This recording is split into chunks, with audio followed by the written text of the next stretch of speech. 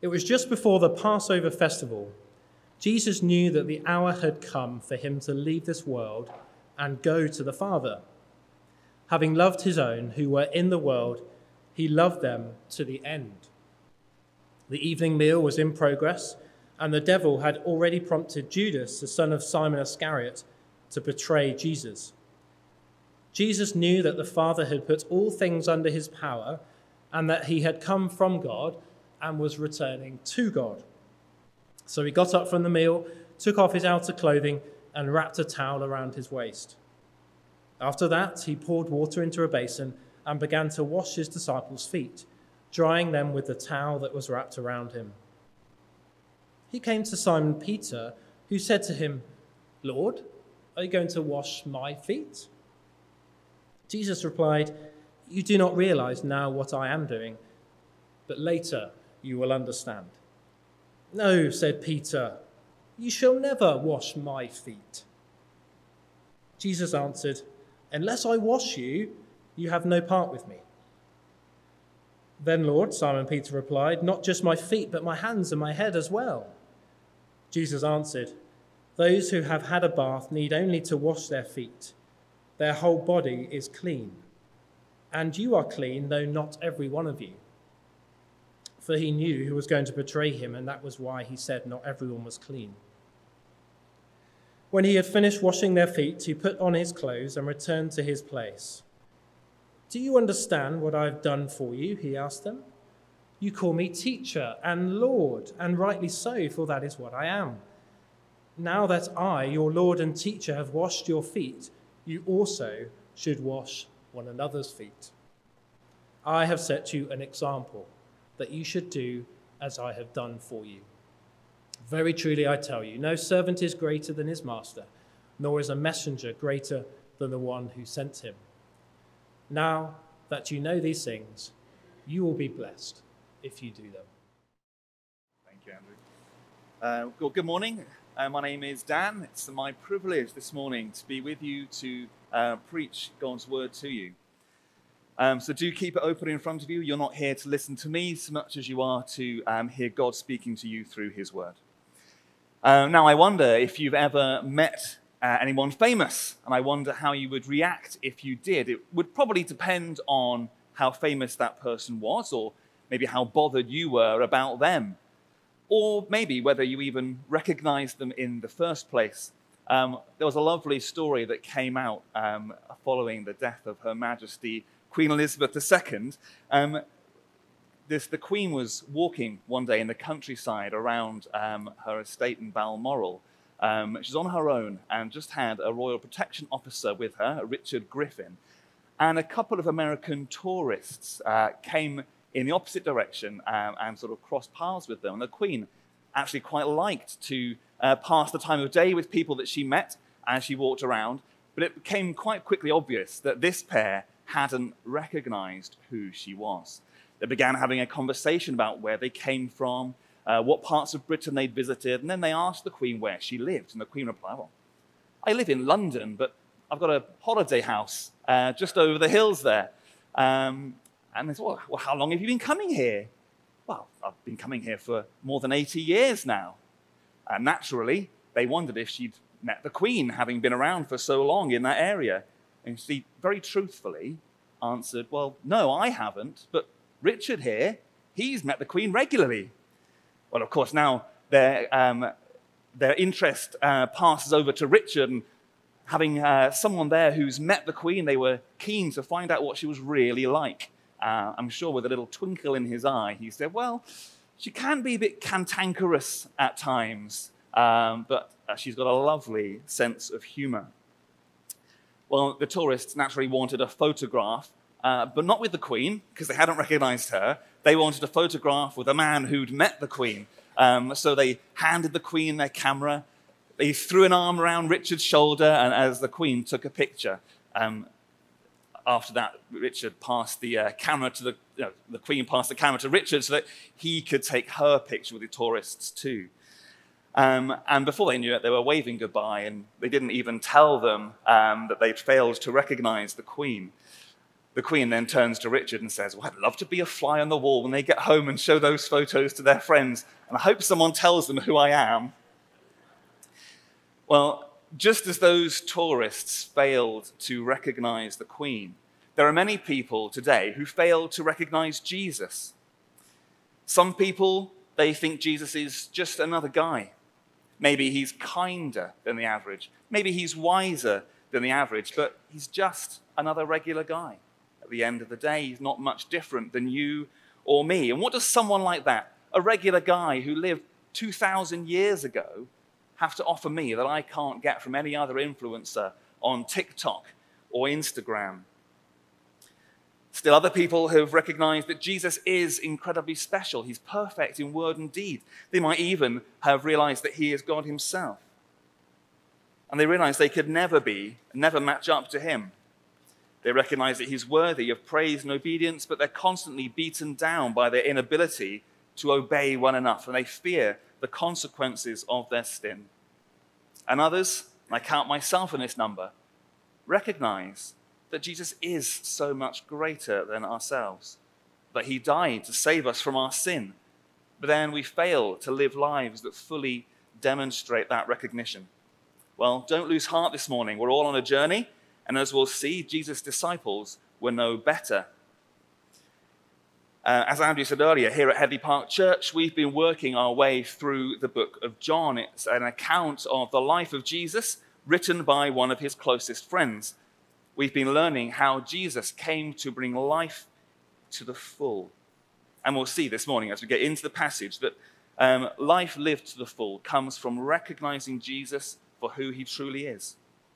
And at this stage of John's gospel, Jesus' disciples weren't any better at recognizing Jesus than we often are. Despite spending 3 years traveling with him, having seen the miracles that he performed and the teaching, they still don't fully understand who he is or why he's come. As we come to John chapter 13 this morning, then, it marks the beginning of a new section of the book. The first 12 chapters have covered about 3 years of Jesus' life, and the next 5 or so chapters cover the events of just one evening. So John helpfully begins this section by showing us what it's going to be about. It was just before the Passover festival. Jesus knew that the hour had come for him to leave this world and go to the Father. Well, the Passover was the biggest Jewish festival commemorating the time when God rescued his people from slavery in Egypt. And John is mentioning the Passover here to link Jesus' death, which is less than 24 hours away at this point, with the death of the Passover lamb. As he already has in this book, where John the Baptist says in John 1:29, "Look, the Lamb of God who takes away the sin of the world." Everything that we read from this moment on in John is pointing us towards Jesus' death on the cross and helps us to understand something more about the significance of that event. And this section will also be all about how Jesus showed his love to his disciples and by extension to those of us who believe in him today. Having loved his own who were in the world, he loved them to the end. That doesn't mean that Jesus' love came to an end at any point. It could be more translated as loved them to the last or to the fullest extent. It's a bit like one of those long balloons that are really hard to blow up, hard to get started. I don't know if you run out of puff before you get to the end of them. Well, not Jesus. He fully inflated the balloon. And then rather than letting it go and whizzing around the church, he would tie it in a knot that can never be untied. We sang earlier on, didn't we? What we all do later on about love, his indestructible love we'll be singing later. Jesus loved his disciples as much as he possibly could, to even suffer death and separation from God for them.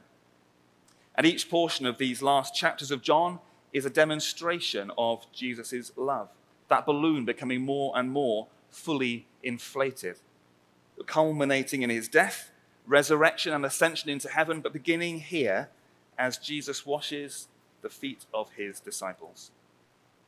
And there are 3 questions for us to answer this morning. What do we need to recognize about Jesus? How do we fail to recognize Jesus? And what happens when we do recognize Jesus. So firstly, there are two things that we need to recognize about Jesus this morning: his power and his humility. The evening meal was in progress, and the devil had already prompted Judas, the son of Simon Iscariot, to betray Jesus. Jesus knew that the Father had put all things under his power, and that he had come from God and was returning to God. Jesus is fully aware of who he is. He knows that all things have been put under his power. And we've already seen some of Jesus' power in the very first verses of John. This is John chapter 1, beginning at verse 1. In the beginning was the Word, and the Word was with God, and the Word was God. He was with God in the beginning. Through him all things were made. Without him nothing was made that has been made. The word there refers to Jesus. He is God, and he created the whole universe. But that's not all. Another of Jesus' followers, a man called Paul, said these words in Colossians chapter 1. The Son, that's Jesus again, is the image of the invisible God, the firstborn over all creation. For in him all things were created, things in heaven and on earth, visible and invisible, whether thrones or powers or rulers or authorities. All things have been created through him and for him. He is before all things, and in him all things hold together. Not only did Jesus create everything, but he keeps everything going. Without Jesus' power, the earth would stop spinning. The very fabric of the universe would come apart at the seams. It doesn't get any more powerful than that, does it?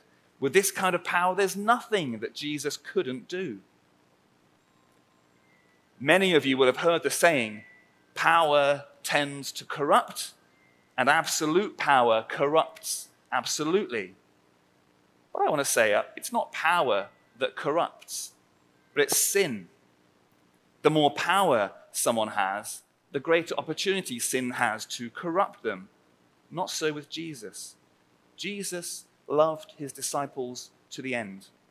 So when he wields his power, it's with love, not sin.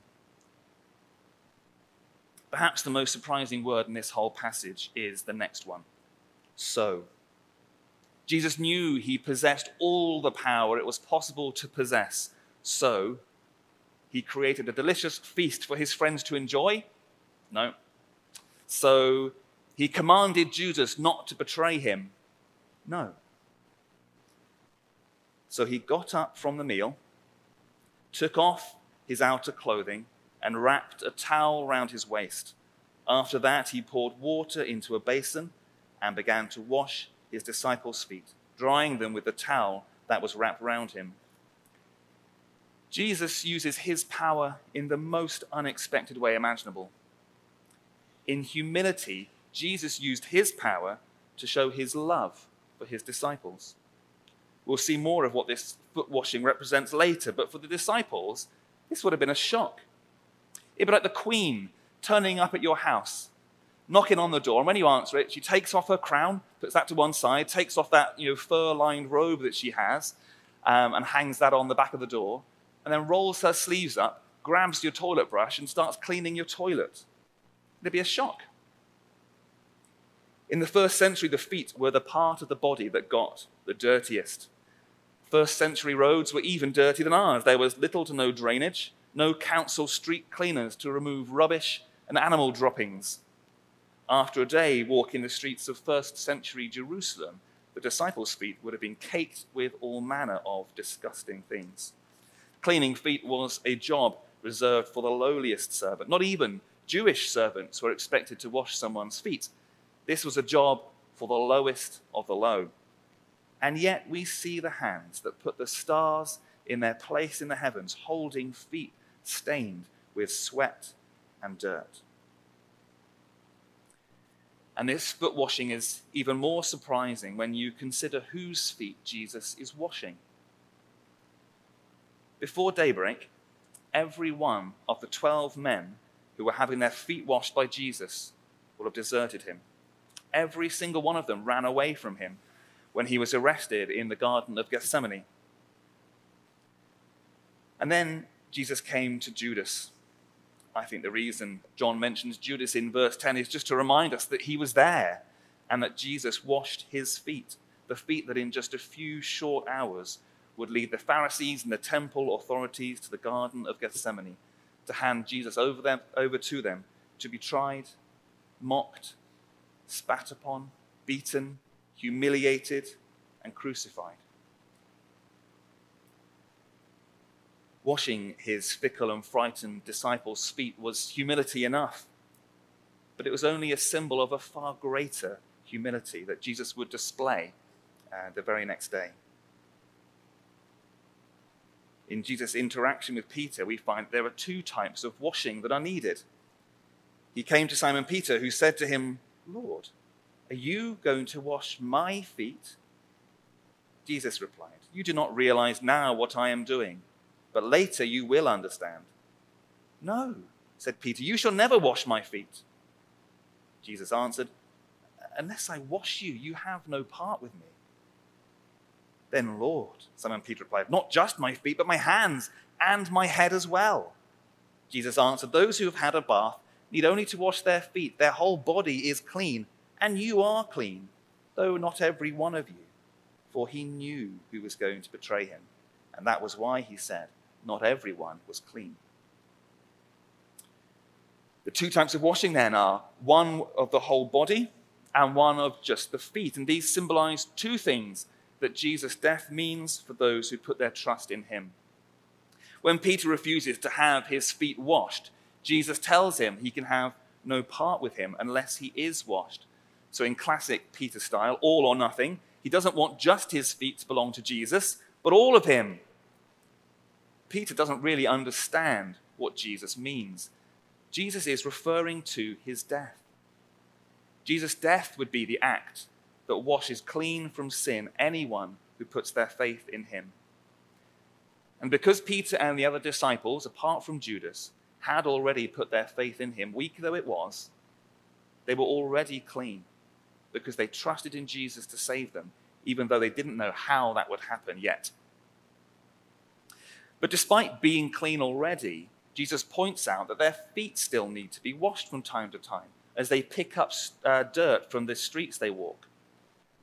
Jesus' death on the cross is a one-off cleansing for the whole person that doesn't need to be repeated. Once saved, always saved. When you belong to Jesus, you are safe in his hands. No power of hell, no scheme of man can ever pluck you from his hand. But because we live in a world that is corrupted by sin, that means we are also still corrupted by sin. And we need our feet to be washed from time to time. We need to come to Jesus with our sin, like dirt on our feet, to confess our sins to him, receive his forgiveness, and know a renewed closeness with him. So what do we need to recognize about Jesus? We need to recognize his power and his majesty, that he is so far above us, and we are so dirty in our sin and powerless in comparison to help ourselves. We need to recognize our need to be washed. We also need to recognize his humility, that he humbled himself so far as to take our uncleanness on himself and pay the price for it. We need to recognize that he is willing to stoop so low as to wash us, either for the first time to cleanse us from all our sin, or in daily repentance for ongoing sin in our lives. But how is it that we fail to recognize Jesus? Well, Judas and Peter both failed to recognize something fundamental about Jesus. Judas failed to recognize Jesus' power, and Peter failed to recognize Jesus' humility. Despite spending 3 years traveling around with Jesus, hearing his teaching, witnessing his miracles, despite having done some of these things himself, Judas still hadn't realized who Jesus was. He was completely oblivious to the gulf between them. He neither recognized Jesus' power and perfection, nor how sinful and selfish he was in comparison, until it was too late. Jesus was his teacher, and he looked up to him, but just as the first among equals, just a bit better than he was, one of the lads. Jesus was like him, but just a bit better. And maybe you feel the same way. Do you admire Jesus as a good teacher and a kind person? Perhaps you see yourself as a good person. You care for your family. You work hard. Maybe you think Jesus is just like you, but a bit better, like you on a good day. But the Bible tells us that all have sinned and fall short of the glory of God. Even on our best of days, we always fall way short of the standard that Jesus sets. You see, there's a huge gulf between each of us and the God who made us. And that is all of our doing. It's our sin that separates us from God. We've distanced ourselves from God. And we need to recognize Jesus' power and our inability to come to him on our own terms. But the example of Judas acts as both a warning and an encouragement for us. It's a warning because Judas had spent 3 years following Jesus. He'd taught and he'd worked miracles. To anyone looking on, Judas would have appeared to be living life to the full for Jesus. But we know the tragic end of his story.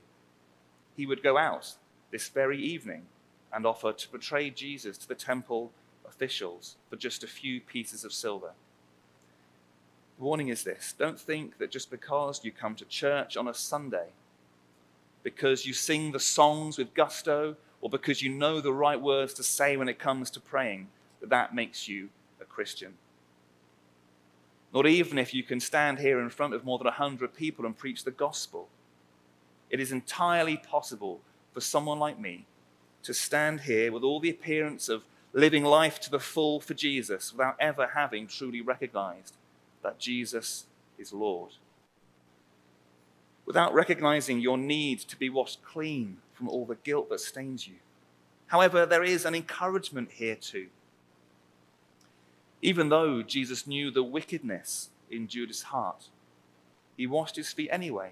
I think Judas still had a chance to respond to Jesus in faith at this point. There is no one who does good, not even one. But neither is there anyone so bad that they're beyond the reach of God's love and mercy. If you declare with your mouth Jesus is Lord and believe in your heart that God raised him from the dead, you will be saved. So while you still have the breath in your lungs, there is still an opportunity to recognize the power Jesus has and your need to come to him to be washed by him. The other disciple singled out in this passage is Peter. Passionate, impulsive Peter. Peter was fully aware of Jesus' power and his own lowliness. That's why he responds to Jesus so strongly. Lord, are you going to wash my feet? You who are so perfect, me who is so sinful. Peter knows that he needs to be washed, but Jesus certainly isn't the one to do it. I suspect that Peter thought he needed to clean up himself a bit, to be a bit more presentable to Jesus. Jewish religious practice of the first century was centered around keeping God's law as the way to be acceptable to God. But that was something that had never worked. That's why the Jews had to keep making animal sacrifices to receive forgiveness for the ways in which they'd failed to keep God's law. Peter knew that Jesus was God. He'd confessed as much. We've seen it already in our studies in John. You have the words of eternal life. We have come to believe and to know that you are the Holy One of God. Peter recognized Jesus' power, but he hadn't yet recognized Jesus' humility. Is this true of you? Are you aware that you fall far short of Jesus' standard, but don't want to come to him with your sin? Instead, you're trying to clean yourself up a bit so that you can present yourself to him as a good person, as good enough. Or maybe you think you're so humble and sinful that you can't come to God at all. So instead, maybe you pray to saints rather than to God, who loves to hear your prayers, or you confess your sins to a priest rather than to the Savior who gave his life to pay for them. Or perhaps you're a Christian here this morning. You've already been washed clean by Jesus' death on the cross, but you feel burdened by sin, either in the past or the present. Maybe there's some habitual sin that you keep committing, despite vowing never to do it again. Well, let me tell you this morning that just as Jesus knew how his disciples would fail him, how they would all desert him, yet he lovingly washed their feet. And Jesus knew as he hung on the cross, he knew every sin you would ever commit. He knew how you would fail him tomorrow morning. Because God demonstrates his own love for us in this. While we were still sinners, Christ died for us. He knows how I will fail to show love and patience to my children tomorrow morning while I'm trying to get them out the door to school. But he died to take my sin and shame for that. He doesn't need to wash me from head to toe again. I just need to come to him, recognizing his humility and his loving desire to forgive me day after day, to keep my feet clean. So don't be like Judas. Don't fail to recognize Jesus' power and your need to be washed. And don't be like Peter. Don't fail to recognize Jesus' humility and your need to be washed by him. But what happens when we do recognize Jesus' power and humility? Well, the simple answer is that we'll follow his example and we'll know great blessing in our lives. When he had finished washing their feet, he put on his clothes and returns to his place. Do you understand what I have done for you? He asked them. You call me teacher and Lord, and rightly so, for that is what I am. Now that I, your Lord and teacher, have washed your feet, you also should wash one another's feet. I've set you an example that you should do as I have done for you. Very truly I tell you, no servant is greater than his master, nor is a messenger greater than the one who sent him. Now that you know these things, you will be blessed if you do them. Well done, says Jesus. You call me Lord and teacher. You know that I am greater than you. And now you see that I am also more humble than you. Knowing that Jesus is both powerful and humble, though, is not enough. Because even the devil knows that much, but it's of no benefit to him because he doesn't follow Jesus' example. If we truly recognize Jesus' power and humility, we will do as he has done for us. So does that mean we just need to wash each other's feet? If so, form an orderly queue while I go and get a bucket of warm soapy water. Job done. If you remember, the foot washing is just symbolic. Not that we shouldn't do it, but it is simply an example of the humble way in which we are to treat each other. Anything that we've seen Jesus do, we should be doing. And the disciples didn't fully understand what Jesus meant, but he tells them they will understand this more fully later. As they see Jesus die on the cross, they will realize the extent and quite how low Jesus is asking them to go in following him. The disciples couldn't die to save people from their sins, but they would be expected to give their lives in order that many would hear that good news. According to church tradition, 10 of these 12 disciples would die proclaiming the good news that Jesus' death brings forgiveness for sins and peace with God. And the disciples would go on to learn more and more about what it means to follow Jesus' example as they began living life as Jesus' followers in the early church. There are a million ways that we can humbly serve each other. I encourage you to actively look around the church, look around your communities and your families to see how you can meet someone else's needs, even if it means denying your own. But I also think that Jesus meant something specific when he told his disciples to wash each other's feet. The foot washing was symbolic of Jesus forgiving our sins. So we also should forgive one another. When someone's wronged you, you have a measure of power over that person, assuming they care that they've wronged you. And you can use that power for your own purposes, to make them feel bad, to get some revenge, or to get them to do something to make up for what they've done. Or in love, you can use that power you hold to humbly forgive them.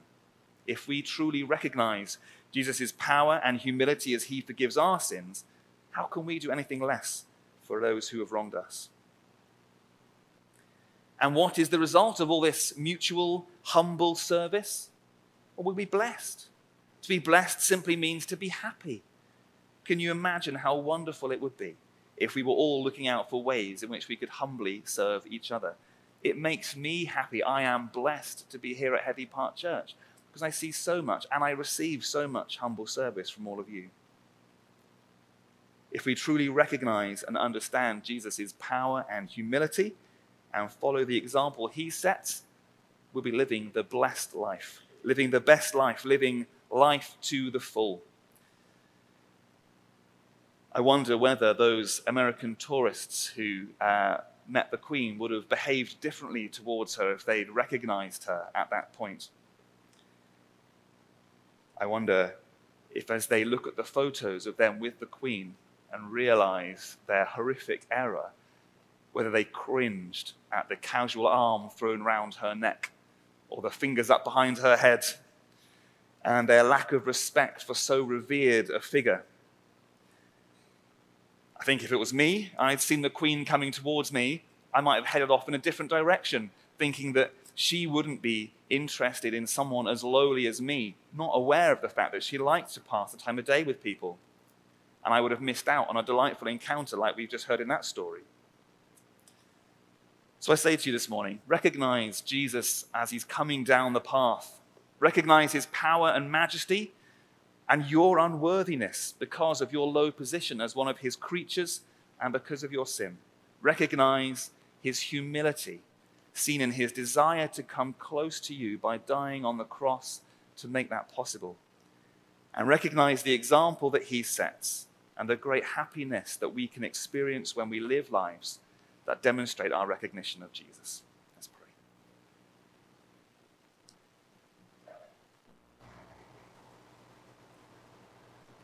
Father God, we thank you for the Lord Jesus, who was the exact representation of yourself, all your power in him. But Lord, we thank you that in someone so powerful, he was also so humble. These two things that just don't seem to go together, they certainly don't in our world, Lord, where these things are corrupted by sin. We thank you for your love for us that meant that you used your power and you laid it down, that you might give your life to pay the penalty for the sin, the penalty that we deserve. Lord, I pray that you would help us to recognize both your power and your humility here this morning. I particularly pray for those who've never recognized that. They've never really seen who you are. Lord, I pray that they would see how exalted you are, what you've given up to show your love for them. I pray that they would see their need for forgiveness and humbly come to you, knowing that you have given your life for it. I pray for those of us who already know you, that you would help us to live in joy every day, knowing that you've forgiven our sins, that we don't need to bear the guilt for them, but that you have paid for them, and you just long for us to come to you, to confess our sin, to know forgiveness, and to be reminded of your joy and your love for us.